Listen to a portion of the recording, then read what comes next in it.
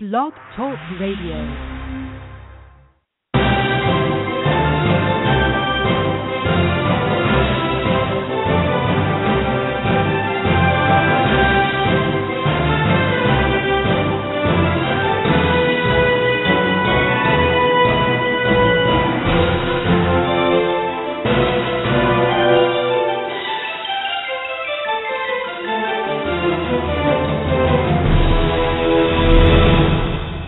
Welcome to another segment of PI Window on the World, our Procurement Unplugged series. As always, I'm your host, John Hansen. And I have to tell you, I'm particularly excited about today's guest, Marie Meliksetian, because when I first spoke with her, she was heading up exchanging in North America, and the history and the experience that she brings to the any discussion involving procurement is going to be interesting. And so I was eager to get her involved in this open forum or format, I guess that'd be the better word, format, where, again, we pose those three questions, the ones that you as our listeners and readers have indicated are the most important to you, and get her take on where the world is headed, because I believe we really are on the verge of a major shift in the way the industry is going, and a shift that goes beyond the way we used to cover it in the past or talk about the industry or view it. I mean, we are beyond the world of feature, function, and benefit, and we're now into, and I'm talking about the technology, of course, and we're now into the people behind the industry who are really the driving forces and the mindsets that are going to become even more prevalent in directing and governing the future of where the industry goes. Now, I want to remind everyone before I bring Marie on board is that we are broadcasting live over the virtual airways of the Blog Talk Radio Network. However, if you're not able to join us right at this particular point in time, well, not to worry, because the entire segment is being recorded, which means, listeners, you can tune in at your convenience. And that's just one of the great features of Internet radio, in particular, Blog Talk Radio. So without further delay, let's welcome back to the show Marie Meliksetian. Marie, it's good to have you back. It seems that it's been far too long, hasn't it? Yes. First and foremost, thank you very much for having me again on the show. I always enjoy talking to you and all the topics that you bring, and hopefully would be helpful to the listeners you have in the community that you have. So thanks for having me again. Well, we're glad to have you. Now, if we could just spend a couple of minutes, because the first time we talked, you were with Exchanging and brought some very interesting dialogue, and still one of the more popular segment interviews we've done. Can you catch people up with what you're doing now before we talk about it and get into the three questions? Yep.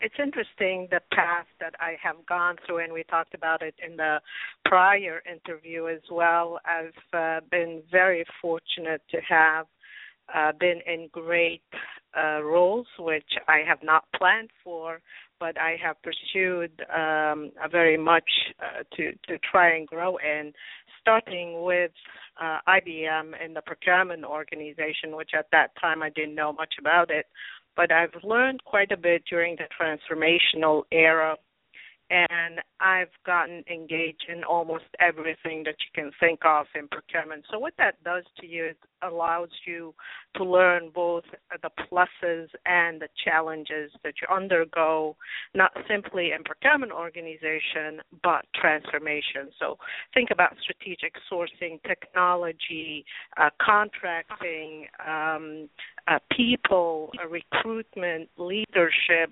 everything possible.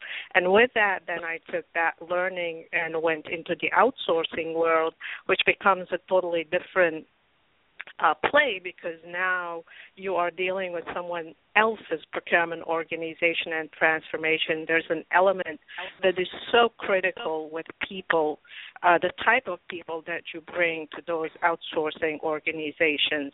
So learning from those two experiences, both at IBM as well as Exchanging, what that does to you, it really teaches you what are the essential elements when someone is trying to grow their or transform their procurement organization and or outsource. And that doesn't happen easily. It happens by learning from your mistakes as well as from the positive things. So people is a critical aspect for me, I think, as well as the customers who you serve. Those are two critical areas, and I feel very strongly about it. So with that, I've started my own small company by which I help companies, I don't want to call it consulting, but coaching and holding their hands to understand what is the best fit for them today, whether they do it themselves or they outsource it. How can they be successful, and how important it is for them to have the right processes, the right technology, and the right level of bringing people, because procurement is all about people. You're engaging with stakeholders, with suppliers, so there's a strong element there, and it doesn't happen overnight as many companies expected. There is a path by which you need to slowly grow into that and evolve yourself. So that's what I do, including being on various boards and advisory roles to help startup companies that really focus on people to be engaged in. Well, you see, it's interesting because there's several thoughts that came to mind. Number one, as you talk about the what would have in the past been referred to as the intangible elements, and almost in many instances relegated, if you will, to almost an afterthought behind, let's say, the technology. That was the focus so long. You remind me of an interview I did this past December with Pete Wharton, who's with IBM Commerce Solution Product. He's their marketing leader. And in my interview with him, he said, the plan is to create an ecosystem of technology partners to extend IBM's services capabilities to its customers. And when I think about this, I think about what you're talking about as well, and again, your roots going back to IBM is the recognition that you have to be almost what you would call a facilitator of being able to bring together the right elements, which include technology as a role to play, which includes all of these other factors, but more so understanding and connecting with people and bringing the right resources, the right expertise to the table. I mean, is this part of this, and this sort of segues into what Handfield was talking about and right into the first of the three questions, is when he said that there is a definite and definitive break, chasm, between procurement professionals of the past, and some have indicated that includes even the media who has covered, bloggers, etc., who covered the past, but there's a definitive break in how things were done before and how they're doing it now or will be doing it now. And while it's not necessarily going to be generational in and of itself, then many who have a traditional view or a background may find it very difficult, if not impossible, to bridge that chasm. And that what you're talking about, that sort of puts you in a rare position now, doesn't it? It kind of puts you in a unique position of having that experience, yet the ability to recognize and adapt to this. What are your thoughts on this chasm? Yep, I totally agree with you. It is a unique position. It doesn't exist. Often people tell me there is less than a handful of people that would be able to get into this role. And it requires, it's not about financials at all. It is about doing the right thing and helping companies in this area, because procurement is definitely an area of people companies who have not matured yet still believe procurement individuals are purchasing people, and it's all about the cost. When you get into the outsourcing world, you realize how important the communication skills is. So the new era, to your point, the new era is going to be about communication, and what I call it is client acumen. Sorry to interrupt, because you just raised something interesting. The outsourcing mindset is that, and you have that acumen you're talking about. In the past when people would outsource, let's face it, the majority of e-procurement initiatives and undertaking involving technology obviously failed. But outsourcing track record hasn't exactly been stellar either, and it was almost as if it was almost as if companies who lacked the acumen were just sort of getting rid of a hot potato, hoping to reduce headcount, which they did, and it looked good for a while in the books. But without that communication you just talked about, outsourcing also fails. So is this an era of where we look at it and say, we really have to be able to manage people or relationships. We have to be in tune to bringing the right people to the table and then being able to set up that communication. Is that, in terms of outsourcing, is that a difficult thing still for companies to do? Like, is there still the tendency or the temptation, maybe that's the better word, to look at outsourcing as a way of relieving yourself of what you would consider to be a non-core competency, even though it doesn't, its implications, if it isn't executed well in an outsourced relationship, has almost worse ramifications for you. Is there still that tendency, that propensity to say, look, I'm just getting rid of a problem and you're the expert, figure it out? Yeah, absolutely. You know, in my experience, you still see that happening. I mean, it's logical, right? Think about it. The reason why they are bringing an outsourcing company because they want to resolve issues that they cannot handle. Sometimes an unknown because they don't have the data either, because they don't have the people.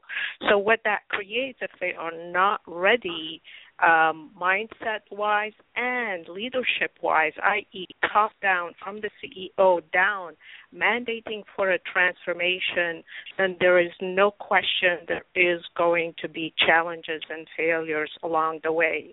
It's not necessarily simply the outsourcing company's mistake or the people's mistake, which unfortunately are the ones that get hit by this, but equally the companies, the way they think, and they need more than ever, those companies need individuals behind them to tell them how they should progress so that this becomes a success. You know, as much as the outsourcing company tries to explain it, it's the provider, the supplier, and they're not going to always listen to it or address it. But if they think about it as a progression, maybe today is not the right time for you to outsource. Maybe tomorrow it is for you better to outsource until you do the following steps. That might put them in a better position. Or it may be a partial step that they need to take, such as a SaaS provider. Maybe do a portion of it until you get to a point where the outsourcing can become that logical situation. Now, the second point you brought up was around resources. The generation that succeeds the best, and let's take strategic sourcing, are those that have certain skills in the industry. And couple that with the procurement, capabilities, couple that with their client acumen, it puts them in a better position to work as influencers with the stakeholders. Can you find these resources everywhere? No, they are few, and the rest needs to be trained, and it needs to be trained by those that have been successful and or who have gone through difficulties, and those individuals will need to have the appetite to do that. And once you have those two married together, you would be able to train and bring the next generation to fruition. Well, now, you see, this is an interesting point here because again, if you look at it, and I've always believed in Jim Collins' good to great approach of autopsies without blame, without pointing a finger of blame. You figure out what was wrong and you fix it. But in many instances, what happens with the outsourced companies is that when they go after business with these organizations that are looking to alleviate or relieve themselves of a difficulty, and never mind the fact that if you can't communicate within the organization, you're certainly not going to be able to communicate effectively with external stakeholders or partners. But these outsourcing companies were put in the position of winning the business first and worrying about making it work later. I mean, that's another element that comes in. There has to be some discipline on all parts of it. Are the companies that do outsourcing, have they hit that maturation point where they're willing to walk away from business and not worry about making it work later if they realize up front that this isn't going to work? Because what will ultimately happen, and I think people like Andy Akrush in his book Relationships First talked about this, is that, if you don't have a collaborative model in place, what ultimately happens is that you end up having divergent agendas, and that gap widens more and more where there's even less and less communication. So, I mean, is there that maturation on the side of the outsourcing organizations when they look at this to no longer say, let's just win the business and we'll worry about it later? I mean, are they at that kind of discipline or self-discipline? I think you are bringing such an important point, right? The 2 points that I want to bring together is first the collaboration. The new generation will need to think about procurement as a collaborative body. It's not simply about the price. It is about how you're going to be able to work collaboratively with your suppliers, with your stakeholders, in order to make the company successful. This is not about just cutting the cost. This is about competing in the market. 70%, Matthew Etow, who is the CEO of Procurement, they have done a research by which, and you can see it on their website, 70% of a company's revenue is externalized. In other words, is with the suppliers. If you don't know how to manage that, and if you simply focus on the cost, you're definitely going to have some issues. So CEOs and C-level leadership will need to understand that. Now, bring that into the outsourcing world. The way outsourcing works is, especially with the larger companies, the global companies, they go into a bidding, and the bidding, what that does is try and bring the lowest price, the best services, and so on and so forth. So now you have a competition that is based on how much savings, what type of metrics you're going to have to make sure that you are going to be able to bring the savings, which is exactly the issue that you bring up. It makes it very difficult for you to be able to think about the collaboration, because it shouldn't be only about the savings. So companies who are going to be successful, and Proxima is doing that recently. I've had a lot of look at their some of the work that they are doing. Their focus is not simply on cost cutting, but their focus is how do I make you successful in your business? Metrics that matter. It's not a metrics of cost savings simply. Don't misunderstand me, cost savings is important. But sometimes you have to think about the quality, the supplier, the risk, the brand, the turnaround, the innovation, how you compete in the new generation against, all the stuff that's happening in the social media. All of that is critical for you to think about, and you need to bring that stakeholder and those suppliers together to sit down and think about the best thing for the company, not simply that cost savings. Now, you see, you brought up something that really tweaked me, because, again, I shared a webinar with Proxima, but shortly after their Harvard Business Review article came out by their president.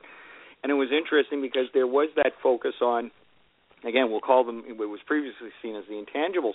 But one thing that you really touched on that made me think is that this new generation, we're not just talking anymore about functional silos of isolation between finance and IT and procurement.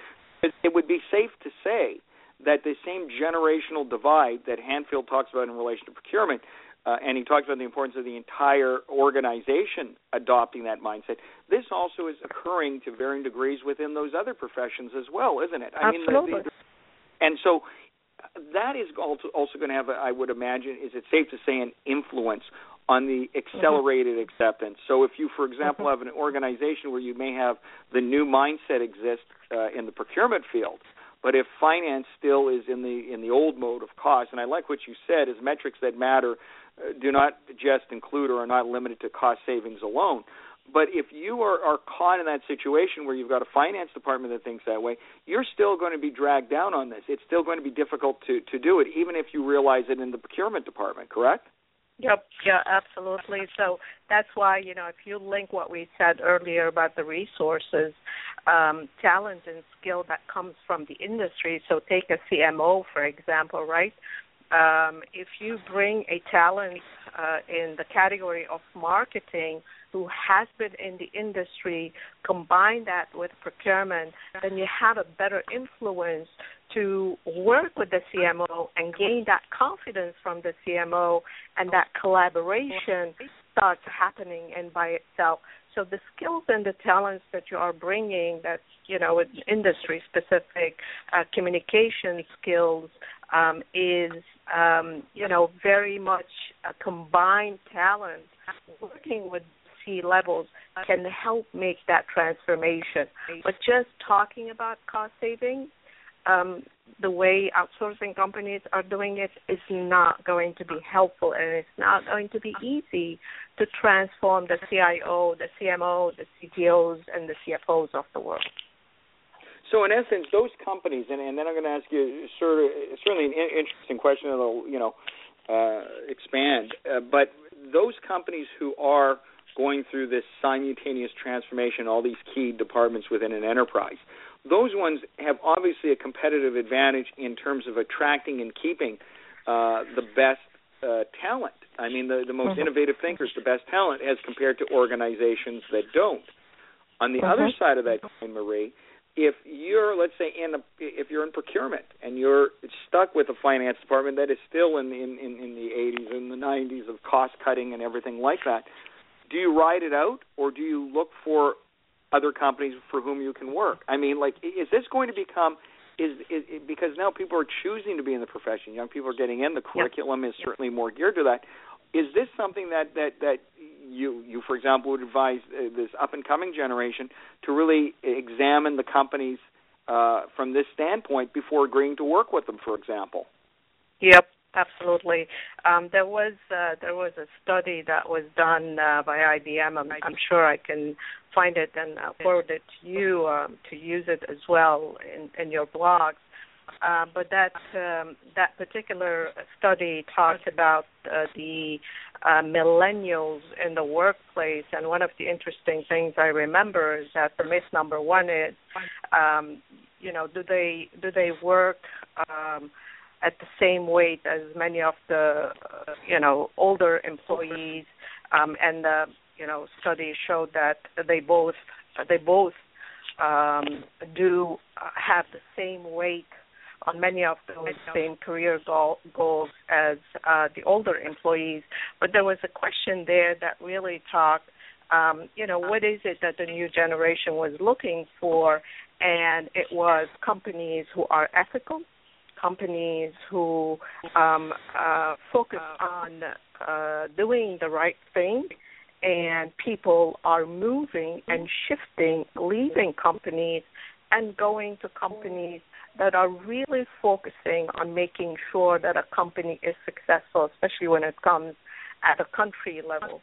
So to your question, I think I have no doubt in my mind that this new generation has a better approach to how they do work. It's not about the old procurement way of doing it, but more about how can I help the company succeed, especially with the latest boom of companies growing, like Uber or any of the small, medium companies. Those companies want to be successful. In order to be successful, each and every single member of that company needs to be accountable to what they are doing, and being accountable means doing the right thing and alternatively focusing on the right type of services and metrics.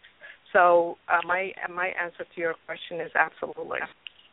Now, you see, it's interesting because when you think about the past, and certainly in my generation, the belief was that, cradle to grave employment, that if you changed your jobs more than one time or twice, you're considered irresponsible, those kinds of elements. Yeah.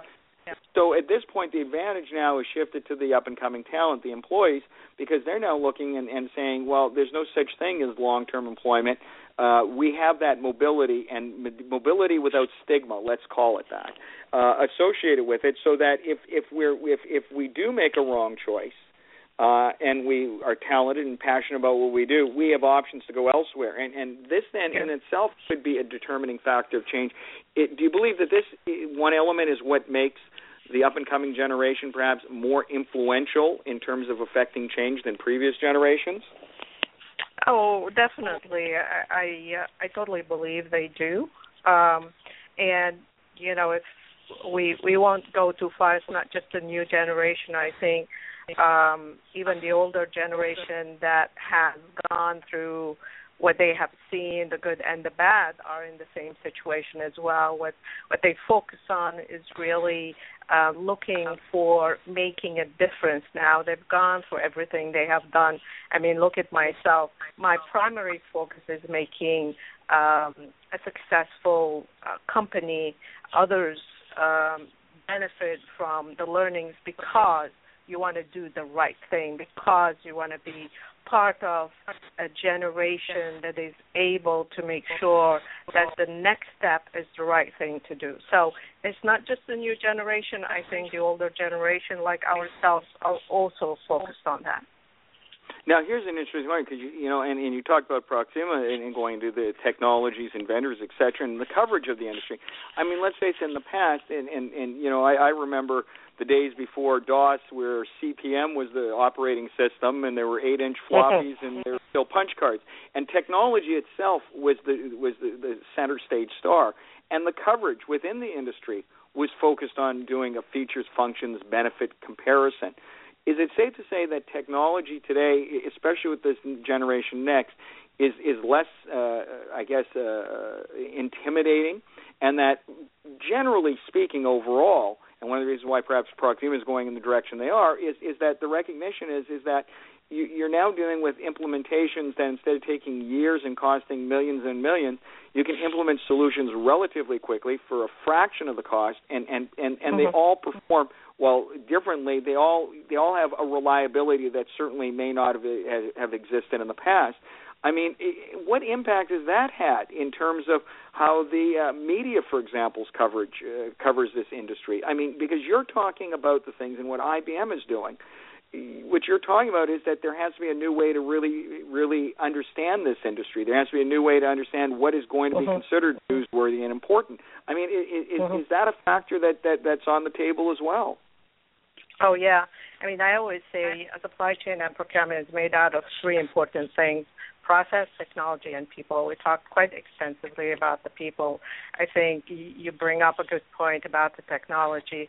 The emergence of the eCommerce as well as the mobile supply chain has brought up so many things. I mean, think about it. In 2009, 2 years after the iPhone was launched, developers have created about 150,000 applications.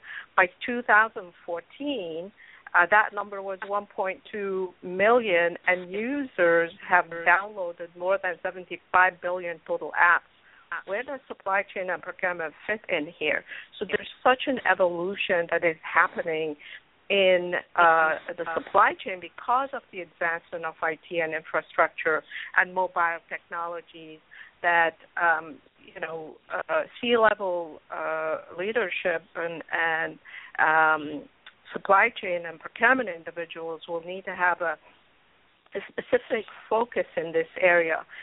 They need to think that this new generation of IT, especially related to analytics, cloud computing, big data, and so on and so forth, is going to make their competition help them become more agile, more responsive, make faster transformation, have a better access to timely and accurate information. We will be able to have better visibility to their inventory, whether it is in the warehouse or being delivered. I think those are all key important elements to the success of not simply the supply chain, the company itself, because of these technologies that are happening recently, and it's going to continue growing as well. So in essence, this effect of change, this divide that again, Handfield talked about and getting into technology and practice and all these factors, it's not, again, just isolated to the procurement profession. It also extends to include the finance, the IT department. It extends to include the vendors themselves and even those covering the industry. And so if you were to be asked, if somebody were to ask you for advice and say very, very quickly, and looking at the future trends of all of these things, if somebody say to you, Marie, what are the three most important things? And you know what? It doesn't have to be three, by the way. But what are the most important things in terms of being able to make that transition, to make that leap, to cross the chasm? You seem to have been able to do it. How do we do that? Whether we're in the media and covering the procurement industry, whether we're a vendor, whether we're again procurement, finance, or IT. What are the things that are most important? What are the key things that they need to equip themselves with? I think the first thing that I would say is analytics. There is so much data that is coming through, not simply from the business, but the social media. And because it has so much effect to any business, in any industry, in any type of line of a company's business, that analytics has become a very important piece of any company. And in addition to that, the analytics piece is going to help them identify the trends and do certain predictive analysis by which they would put them into the next stage, into the innovative stage. So it's important to make sure that analytics has a specific focus. There is a team of analytics individual. It could be in the IT department. And if it is large enough, each of these smaller lines of business might be able to have their own. So if we take procurement, if it is a large organization, the IT department has an analytics team, then the procurement organization might have a couple of people sitting with specific focus on their business. Of course, analytics doesn't come just by having individuals. You need to have the right systems behind it and the ERP system, especially if you are a global company, making sure that your systems are talking to each other and you're not getting garbage out of it. But there's so much that can be done. You know, my son, who's an engineer, has transformed himself into the analytics of IBM Research. There's so much data that comes on an individual basis from social media that you need to pay attention because it's important not simply for your business but for your brand as well. So analytics. Yep. Sorry to interrupt, but this is an interesting thing. So if people are just getting into the social media realms now, are they at a disadvantage because they're just getting into it now? Not necessarily. There's no right time to start or end, but as long as you're getting in, you need to be very cautious on how you're using the social media. And equally, make sure that you do start a team that would not simply manage the social media, but manage your brand as well. What goes in, what comes out is very important. The key is to be able to prepare yourself ahead of time as compared to start looking at it towards the end.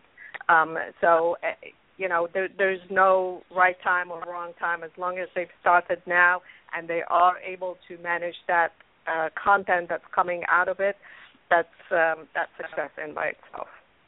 And see, maybe that's the biggest change or non-change overall in all of this, even from the technological standpoint. Back in the early days, there used to be the term garbage in, garbage out.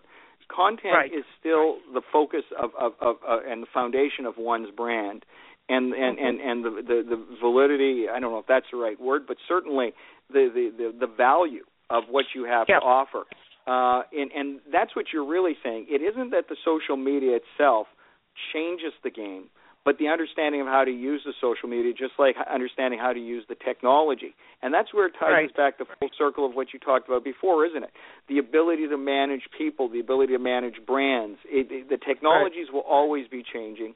They'll always be expanding. Mobile supply chains, they talk about in terms of data getting into the area of zettabytes and all of these factors.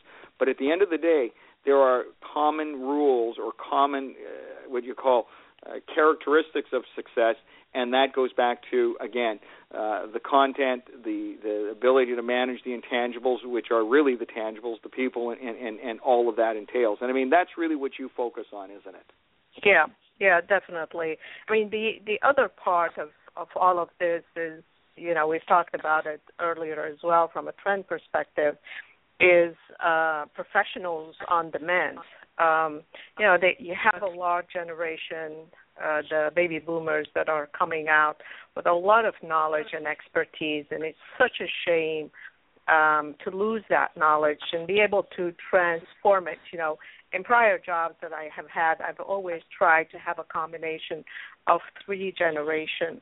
The white-haired who have so much knowledge to provide, and combine that with a professional who are specific in one area or another, and then the third new generation that is thirsty to learn and to make new changes based on the learning. So when you put those three together, you have the ultimate best, group of individuals that would be able to help a company.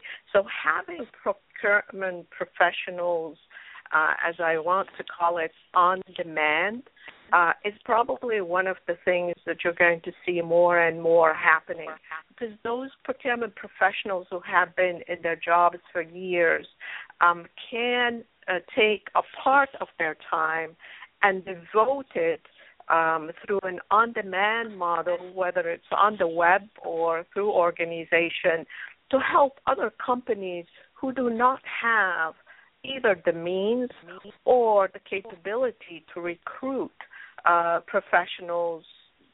There's limited number of professionals to help them in their procurement or supply chain business. So that model of on-demand, I think, is something that's going to grow over time, and people are going to see the benefit of it quick, fast, easy, and use it with confidence and accountability.